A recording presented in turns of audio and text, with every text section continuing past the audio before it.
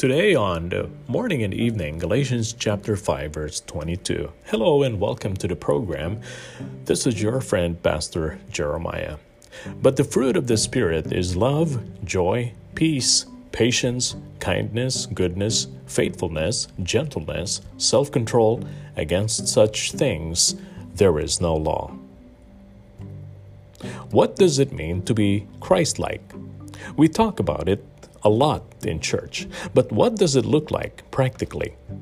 The Apostle Paul described the Christ-like life using 9 characteristics referred to in Scripture as the fruit of the Spirit. These fruit contrast a self-willed and sinful life without God with a life that is based on living in the truth of Jesus Christ. It's the difference between a me-focused life and a Christ-focused life. So, what fruit are we talking about? First is love. The biblical definition of love has nothing to do with a feeling. It is based on a decision of the will that we are going to love, whether we agree with or even like a person.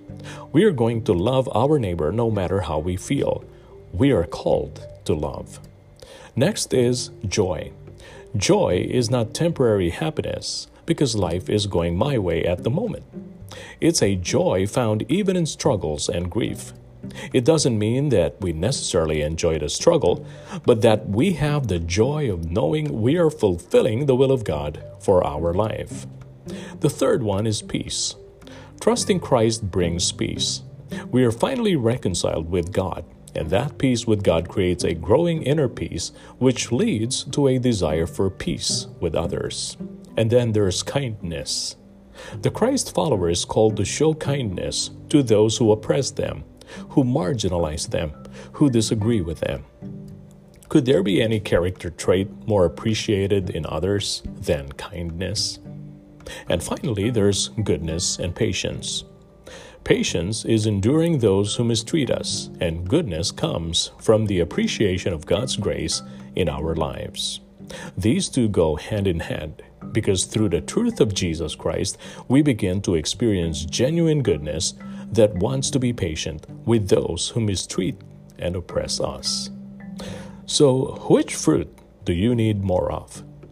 It's not about trying. It's about asking God to transform you more and more into the image of Christ, and these fruit will follow. And you've enjoyed today's edition of Morning and Evening with your friend Pastor Jeremiah. Join me again next time. Until then, stay healthy, be well, and have a wonderful day with Jesus.